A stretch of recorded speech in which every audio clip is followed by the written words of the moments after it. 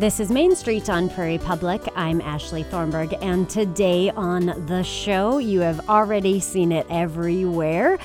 Barbie, the smash hit, made more than $155 million on its opening weekend, really smashing the projections, becoming the top grossing film of 2023, including the many action movies that have come out this year. And it is the highest debut for a film directed by a woman in the history of filmmaking.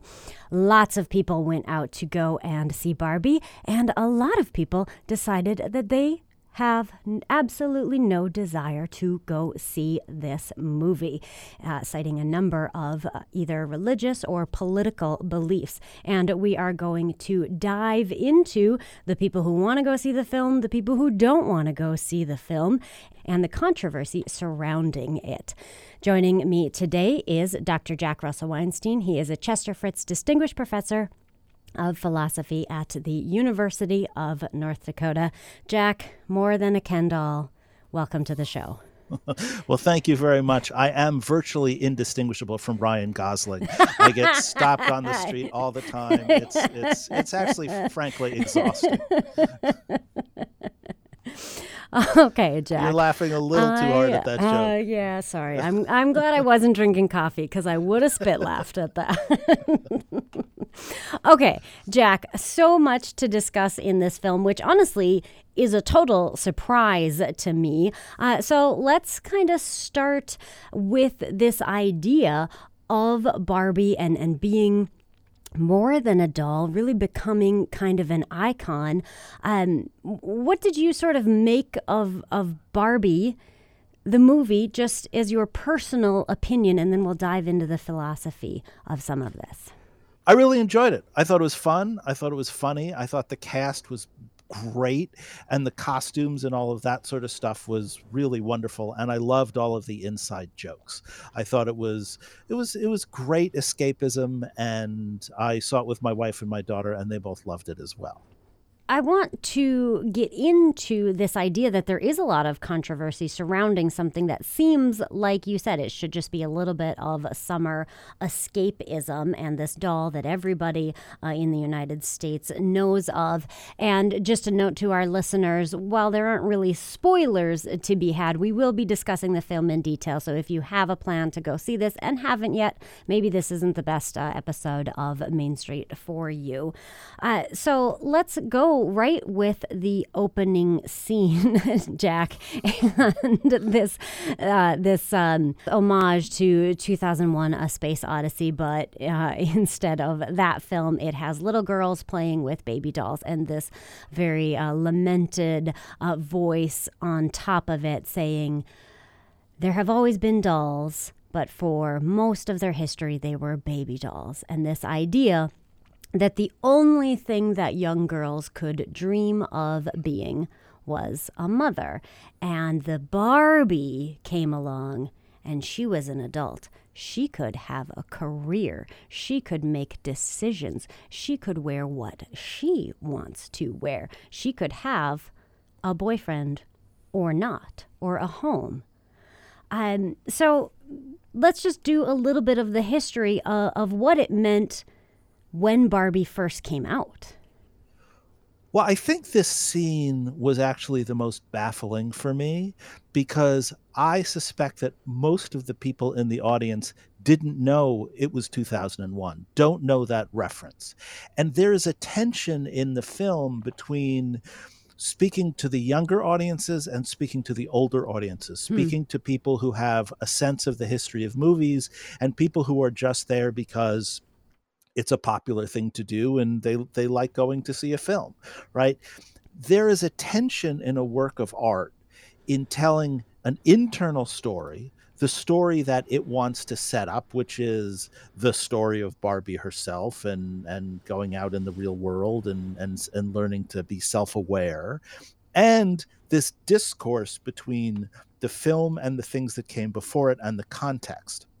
So by starting out by talking about the history of the Barbie doll, the movie announces that it is always going to have one foot in the real world, Hmm. one foot in the real history. And if that's the case, then Barbie, however you feel about the toy, was revolutionary, was important, and still remains a symbol of a certain kind of femininity and a certain kind of expectation that the Barbie doll has always been fighting with, because it's an idealized woman Mm-hmm. with an idealized body. And yet at the same time, Mattel and the Barbie company try to make it into this liberated, free human being with all the options in the world. And that's a hard thing to walk without getting either too obscure, like a reference to now a 60-year-old film, and a reference to political context and the public discourse. Yeah, because when I was growing up in the 80s and 90s, kind of by then, most of the discussion about Barbie is that she was not a very feminist statement. Again, the large breasts, the tiny waist, the blonde hair, and then, yeah, there were some other Barbies, but not really. I'm interested, Jack, in just a little bit of a conversation here about this idea that what could have been described as feminist when it came out and then later viewed as anti-feminist later says about culture and cultural norms as societies pivot and change. Well, the history of feminism is super complicated. And the early feminists accepted things about women that we don't necessarily accept now. Like, for example, women were supposed to stay at home, that women were inherently more caring, that a woman wasn't fulfilled unless she had a baby. And so if you go back to the 18th century, there's a feminist writer named Mary Astle whose argument for giving women full education is that they will be better partners, better helpmates, and better wives and better mothers because they are educated. Now, if a feminist came out and said that today, and that was the only reason women should be educated, that would be regarded as tremendously regressive. But in the 18th century, that was very, very forward looking. And so you move forward 100 years at a time, another 100 years after that, and you start to get this idea that women being defined as, again, full human beings, and women being defined in terms of their full capabilities, that part of what it means to be a feminist is maybe you don't want to have a baby. Maybe you don't want to be paired off with someone else. Maybe you want to choose a career over a family. Maybe you want to do other things. It's that the choice that you get to make is the essential core of feminist equality. So when Barbie comes out, this was before women could have their own credit cards. This was back when women's doctors would talk to the husbands. And so what a feminist statement was then is going to be very different than a feminist statement now. Feminism evolves, and it's not just one thing. We're visiting today with Dr. Jack Russell Weinstein, a Chester Fritz Distinguished Professor of Philosophy at the University of North Dakota. He joins us once a month here on Main Street for Philosophical Currents, a philosophical deep dive into one of the biggest news stories. This one, both over a lot of media networks and social media networks, and even being banned in certain countries, and that is talking about Greta Gerwig's big movie premiere over the weekend of Barbie. And there were a lot of people at my office, Jack, talking about this on Thursday and Friday. And I will say, without naming names, that there were 4 men who were just saying, I'm not going to go see that. And part of me wanted to say, I've watched movies about World War II. And in this universe that Barbie lives in, Barbie world, the women are happy. Is it fair for me to accuse these men? Are you saying that it's beneath you to see women being happy? Why are these men not seeing this movie? Are they not seeing the movie because of the underlying political message? And are you suggesting that if a man doesn't want to see Barbie, then he is a misogynist? Are you suggesting that? Or are they responding to the marketing where people are going dressed in pink, people are wearing dresses, right? I mean, again, it's very complicated to separate the content of the film from the product that they're selling, because this is definitely Greta Gerwig, the writer and director.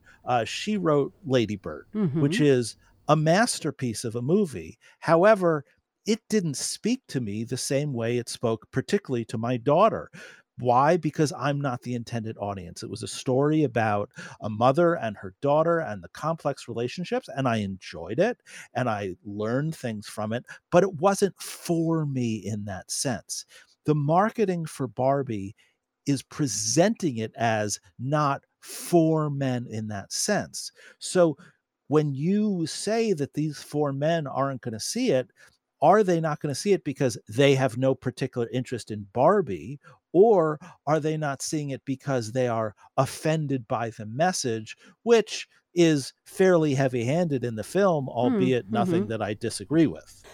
And just as an aside here, that prior to World War II, Jack, pink was much more common for boys and blue was for girls. In fact, the 1918 trade publication Earnshaw's Infants Department claimed that generally accepted rule is pink is for the boys and blue is for the girls. The reason is that pink is the more decided and stronger color and therefore more suitable for the boy, while blue is more delicate and dainty and prettier for the girl. All right, let's talk about that heavy-handed message. What do you get a sense of is making this film so controversial? A lot of people, both politically and religiously, speaking out against this film. Well, first of all, I think it's a manufactured controversy. I think, as I have said on numerous times on this show alone, that people are talking about this so they don't have to talk about healthcare. They're talking about this so they don't have to talk about issues about guns. They're talking about this so they don't have to talk about the minimum wage and things like that. It's very, very easy for politicians and for people in the public eye. This is just the latest distraction. Right. This is just the latest distraction. I firmly and completely believe that. Now, with that said, there are two different messages going on in the film. The first is that women are and should be equal. And what women being equal means is that they can hold positions in the Supreme Court, that they can be president, that they can be doctors, that they can be anything they want to be, including homemakers. Now, if that's controversial to you, I'm not sure what to say, because that seems like a basic premise that is now should be a starting point for the modern world. I know it isn't, but it should be. Now, the second message is that because Ken is a superfluous accessory for Barbie, that men themselves have to take a back seat to women in order for women to be successful. Now, that's a little more complicated because it does ask the question, is it a zero-sum game? If women are successful, does that mean men have to be less successful? Is there only one pie and every piece that a woman gets taken away from a man? Or is it not a zero-sum game and the equality of one person brings out the equality of the other people? I think conservatives approach it from the first angle. I think conservatives like to think of it as a zero-sum affair and that when one person has power, other people don't have power. Whereas I think liberals tend to think of it as liberating for everyone involved, right? If one person is in chains, everyone is in chains. If there is injustice anywhere, there is injustice everywhere. If women are free and equal, that makes men free and equal as well. And so that approach to this kind of political equality as to whether or not you're dividing limited power or unlimited power is going to establish how you react to this message as Ken being a superfluous character and the male dolls in the films should take second bill to the women dolls. Well, you use the word superfluous twice, and so I want to dive into that because a lot of people, particularly women who are agreeing with a lot of the messaging in the film, are saying things like, well, see how you are seen as superfluous when it is the woman's world and her happiness is sort of guaranteed, and it is only under the female gaze that the male can be happy, and you are seeing how frustrating of a life that would be.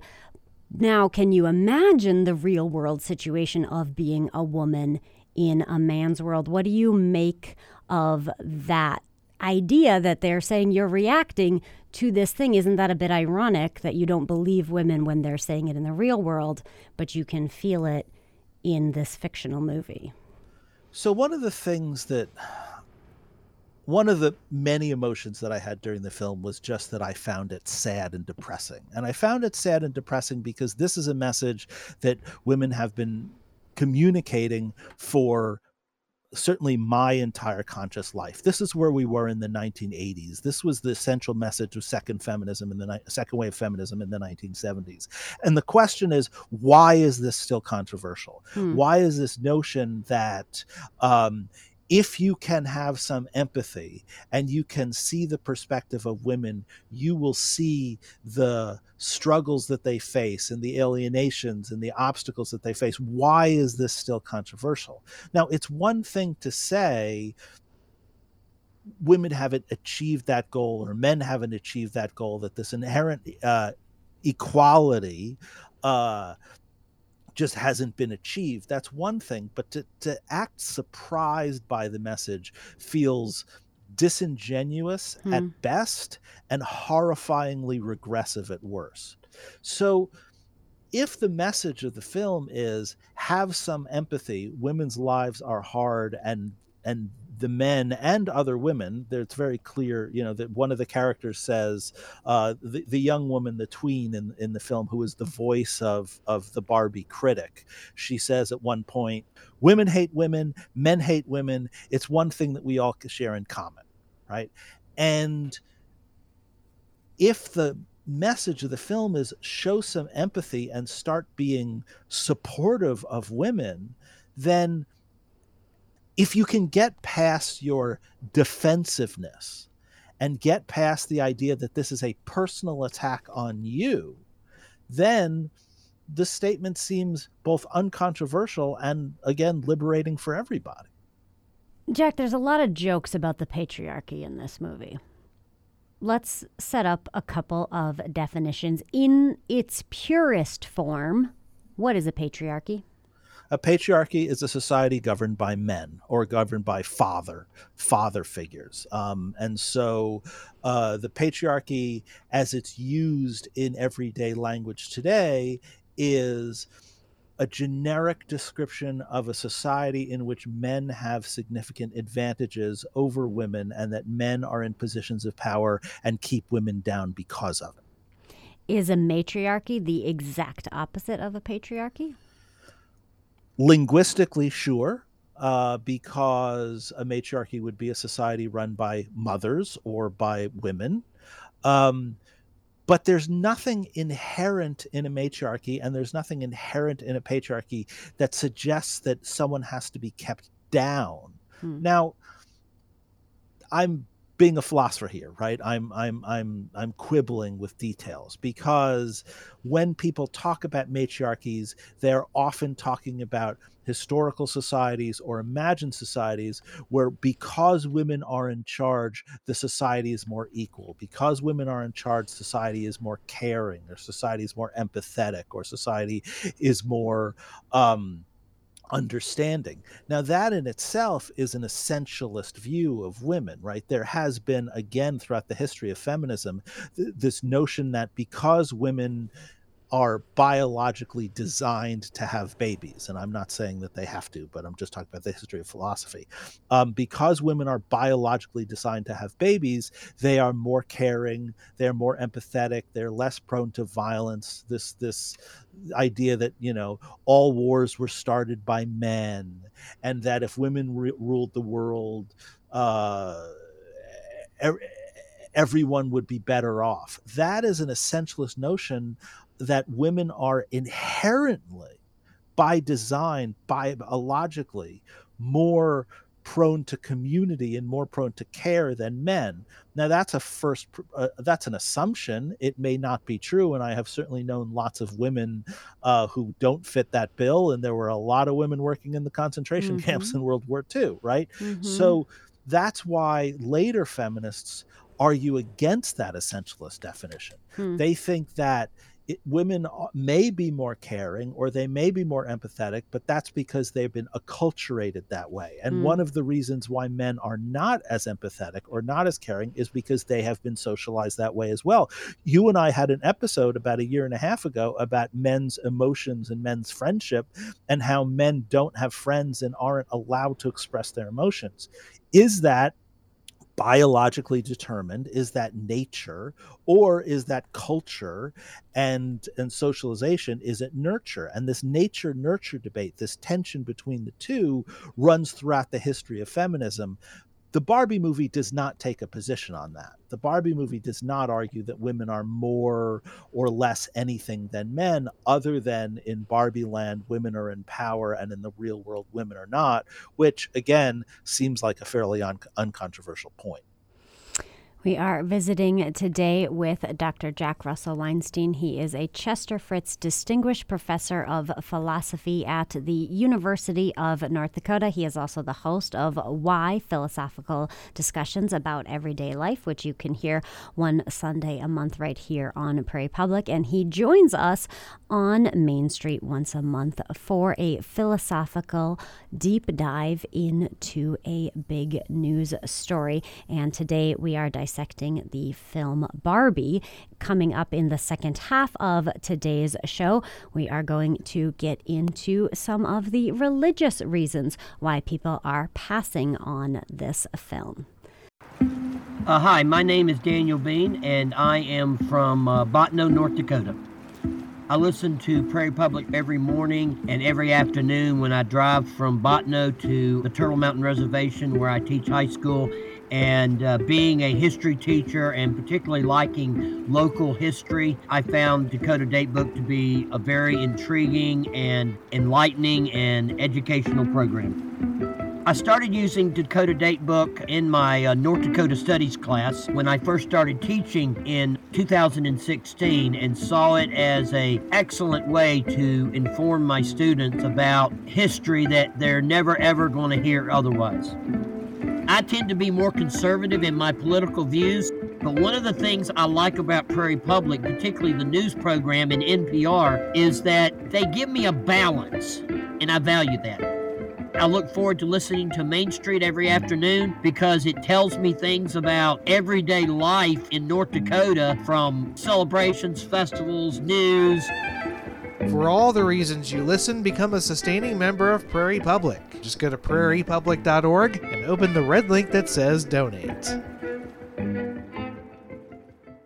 You're listening to Main Street on Prairie Public. I'm Ashley Thornburg. My guest today is a philosopher, Dr. Jack Russell Weinstein, a professor at the University of North Dakota. He joins us monthly for Philosophical Currents, and today we are looking at the movie Barbie. And Jack, we were talking about the matriarchy and the patriarchy and how they would exist in their purest forms, and this idea that a lot of people like to presume that women would sort of run society perfectly, and talking about how feminism has changed through the ages. I was really struck by the book The Power that came out a few years ago, and apologies if this is a spoiler to people, but it is this book that women could shock the men, and therefore they were in charge. And I wanted this book to be, okay, because they're in charge, they're going to do that thing that you said, be caring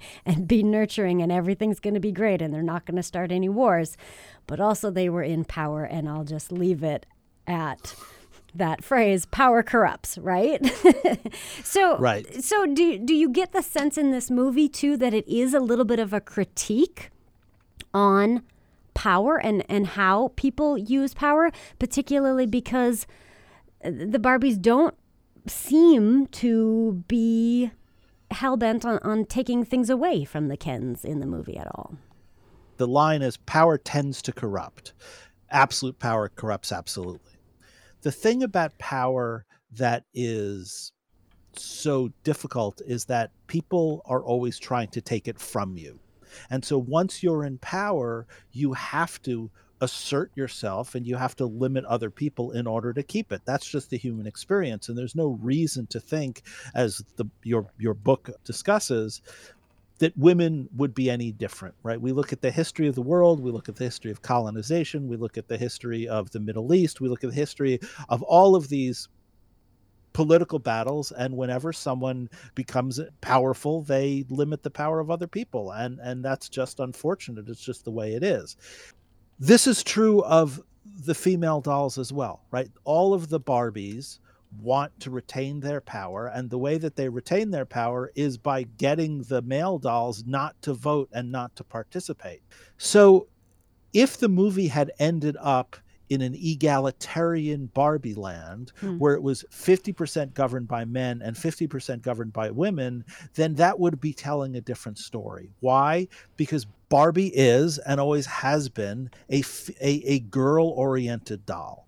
And so if it had ended up with an egalitarian, equal world, then the girls who played with the dolls would have lost something.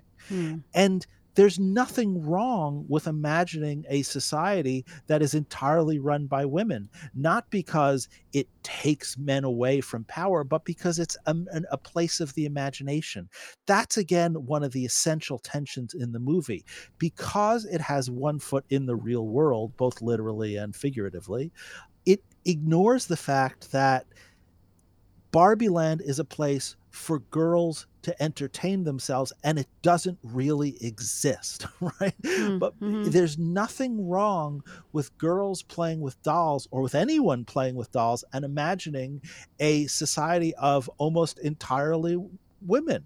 There's nothing wrong with that, because it's in the imagination. You mentioned World War II movies and things like that. We see lots and lots and lots of films that are just men.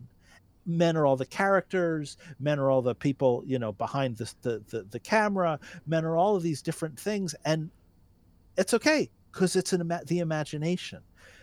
Because everyone has decided to interpret this as an allegory about the world as it is, we forget the fact that imagining a society that is entirely governed by women doesn't take anyone away from anything, because it's the imagination. And what a doll is, what a toy is, what a Barbie is a catalyst for the imagination. And so the question then becomes, and this is the question, the real question of the film, it seems to me, is if you have a doll that gives off a particular definition of femininity, does it inherently limit your imagination? If the body of the doll is perfect and unattainable, if the character of the doll is this ideal that no one can achieve, does that inherently limit the imagination? Let me give you an analogy. In the 1990s, there was a very serious debate about how we should teach our heroes. Do we teach Martin Luther King as this person who is perfect in every way and who represents the ideal of justice, or do we talk about the man who had affairs, who allegedly plagiarized some of his doctoral dissertation, who was a strategist for power and a political player? How do we teach it? If we teach him as an ideal, then that's something to aspire to, but nobody can achieve ideals. And we want people to know that they can be the next Martin Luther King Jr. If we teach them as a flawed human being, if Martin Luther King Jr. is imperfect, then he is achievable. We too can be Martin Luther King, but then we may not have any heroes anymore. And this is the same sort of thing with Barbie. If Barbie is this ultimate definition of femininity, does it make girls in particular feel bad because they can never achieve this, or does it give them sort of an image to strive for that is not necessarily alienating? That's the real discourse of the film. The real discourse of the film is, what is the place of Barbie in today's world? And it will not surprise me if Barbie dolls are flying off the shelf because of this movie, because everyone talks about the political propaganda of this film, but this is a gorgeous piece of commercial propaganda. Well, yeah. I mean, this is... Well, and they make fun of, rampant capitalism in the film, and then you have to sit there and think, wait a second, they're also, they signed off on this film, and Barbie doll sales, likely to go high. So what does it even mean that they are just sitting there making a few jokes at the CEO's expense, but they're lining their pockets? Well, that's right. And so the word capitalism has stopped meaning what it's supposed to be. Capitalism technically is an economic system. It is one built on the idea that the money that you earn, the capital, can be used to create other money, more money, that you don't just earn money through labor, but that you also earn money through interest, through investment, through exploiting your capital. That's not what capitalism means now. What capitalism means now is the system, whatever that means, the exploitation, the injustice, the inequality. What capitalism has become is a stand-in for the imperfection of our social, political, and economic world. And so when the characters are making fun of capitalism, they're not making fun of making a profit. They're making fun of the exploitation inherent in the system. Now, is that inherently Marxist, the way some people will complain?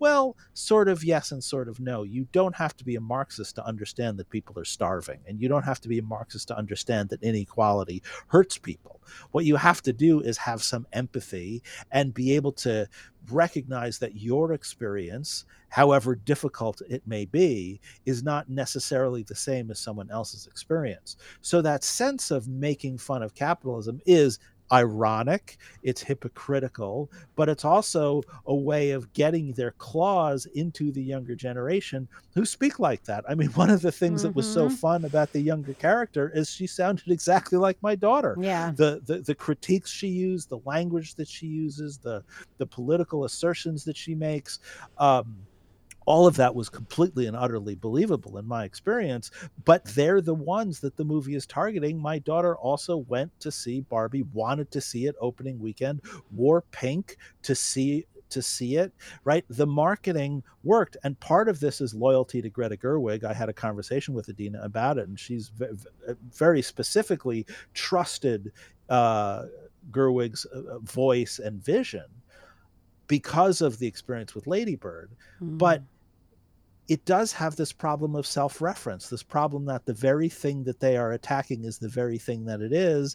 And the only thing we need to know to see this in effect is the fact that when you started talking about the movie in the very beginning, the very first thing you did was talk about how much money it made. Right? We don't talk about movies as being good anymore. We don't talk about movies as being sophisticated or interesting or revolutionary or boundary pushing. We talk about them in terms of box office because we confuse the idea of popular and good. Just because something is popular doesn't mean it's good, and just because something is good doesn't mean that people are going to like it. And money is a stand-in for all of the different factors that make something a success. And this movie, above and beyond anything else, is a commercial success. Let's talk, Jack, about the religious objection to this movie. And I think, notably in the Barbie universe, in Barbie world, it's a flip on the Adam and Eve creation story. Barbie is the one who is the main person. Ken exists under her gaze. Right. If your worldview is that women should be subservient to men, you're not going to like this movie. insofar as you can't enjoy it just as a movie, right? There are lots of things that I watch and lots of shows that I enjoy that don't share my worldview, right? I just started watching this show called The Man in the High Castle, based on a Philip K. Dick book, which is about what if Germany and Japan had won World War II. Now, I am not in favor of Germany and Japan winning World War II for, I think, many, many obvious and some not so obvious reasons. But I can still enjoy an alternative story. So if your worldview is such that women have to be subservient to men, and you can't be escapist and just enjoy the movie for what it is, which is a movie, then, yeah, you're not going to enjoy the film. Now, with that said, there is absolutely no reason why the Adam and Eve story in and of itself needs to mean a woman is subservient. That is part of God's punishment to Adam and Eve. But there's another interpretation. The other interpretation is God made Adam first, and Adam was imperfect, so he had a second try and made Eve, and she was better, right? You can take that narrative and put it on the story. It's only because of the way we blame Eve instead of the serpent, the way that God of the Hebrew scriptures punishes women and makes them subservient. But look, everyone's allowed to have their own religious belief, and everyone is allowed to not see the film if they don't want to see the film. There's nothing wrong with not seeing the film. In fact, most films out there I choose not to see. It doesn't mean that other people can't see the film, and it doesn't mean that other people can't enjoy it. I was surprised that there is some geopolitical controversy here, this map, and people concerned about its depiction of China and what that means to America's one China policy. Yeah, this is a people just can't win kind of thing.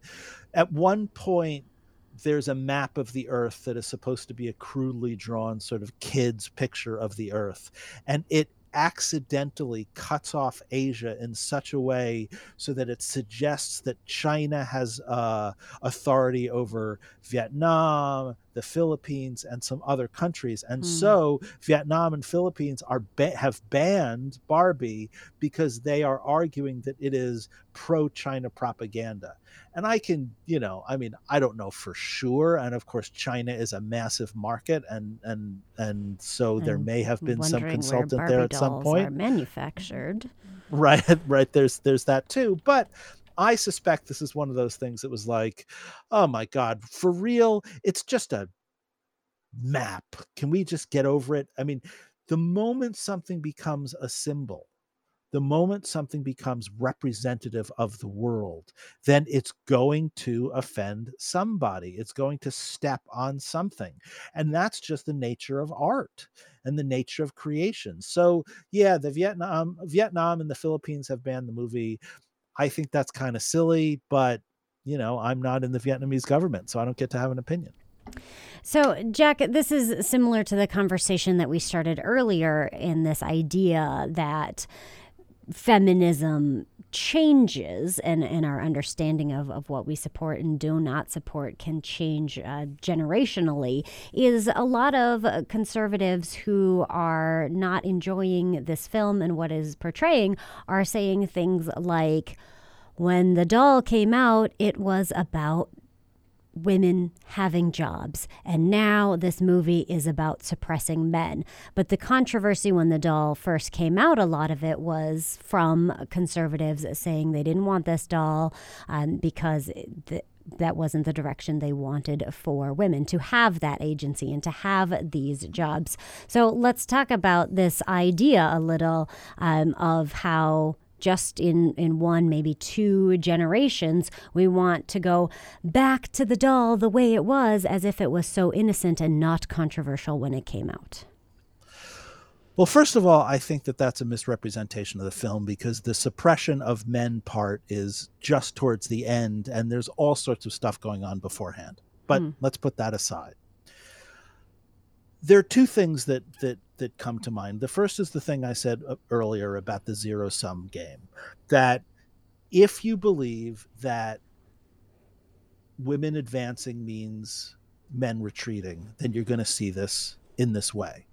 And what it means for women to advance is always going to be more progressive in the sense that it implies progress than conservative, because people want things to stay the same. And reactionary people want things to go backwards. We've talked about this on the show. But the other aspect, which I find tremendously frustrating as a general rule, is, I watch a lot of stand-up comics. I spend a lot of time on the internet. And this affects me less because I've been in a very long-term monogamous relationship. I've been married for 23 years. Men and women are so angry at each other. People are dating and they're so bitter and they don't trust one another. And there's so much hostility. And every comic, if they're not talking about black people and white people, they're talking about men and women. And it seems to me, and I'm going to end this by saying something really controversial for some of the audience. I don't find it at all surprising that the current generation of young people, especially the current generation of girls, want to identify as non-binary and non-traditional gender. I don't find that shocking at all. Why? Because the moment we start talking about gender, we talk about division and hostility and anger and distrust. And it seems to me that the insight of the current generation is the only way to get out of this hostility and this relentless cycle of hatred is to get rid of gender. Because the moment you think about men and women, you think about things in terms of opposition. So rather than try to make men and women get along, which appears to never happen, let's get rid of the idea of men and the idea of women as we understand it. Let's have a much more fluid, abstract, individualized concept of gender. And the thing that's so relevant to the idea of Barbie, and Barbie says this, right? There's one point where Barbie just gets to the real world and she's being catcalled by construction workers, and she says, I don't have a vagina and Ken doesn't have a penis, right? Barbie isn't a girl. Barbie isn't a woman. Barbie is a doll. Ken isn't a boy. Ken isn't a man. Ken isn't male. Ken is a doll. These are sexless objects that we have imposed our images on. And if the moment we impose our gendered images on these objects, they become vehicles of hostility and the battle of the sexes, then there is something to be said about saying, fine, let's stop talking about gender and sex at all, and let's just treat people like individuals. I think that is a perfectly understandable, albeit often terrifying and foreign and alienating image of the future, because we're not progressing. Again, I said very early on, the message of Barbie is the message that we got in the 1970s and 80s. And if it's still this controversial and it's still problematic, maybe the issue isn't men oppressing women or women oppressing men. Maybe it's the division and the dichotomy of male and female in and of itself. And maybe it's time to find something different. Well, that doesn't seem to keep any doors open for just celebrating what one might bring to the table and what the other might bring to the table. And I wonder, to tie the movie together, in the beginning we talked about letting women have more things to dream about than being a mother. But then at the end, there is a very touching scene about the power of mothers and the absolute love and radiance that they can bring into the world when they are properly resourced. So is it fair to say that ultimately this movie does seem like a pretty positive portrayal of motherhood, even though it started out as there can be more than this? Well, I think you can have more than this and have a positive portrayal of motherhood at the same time, right? Why not both? But yes, the scene at the end when the mother figure is talking to Barbie is a really beautiful scene, and it's really powerful.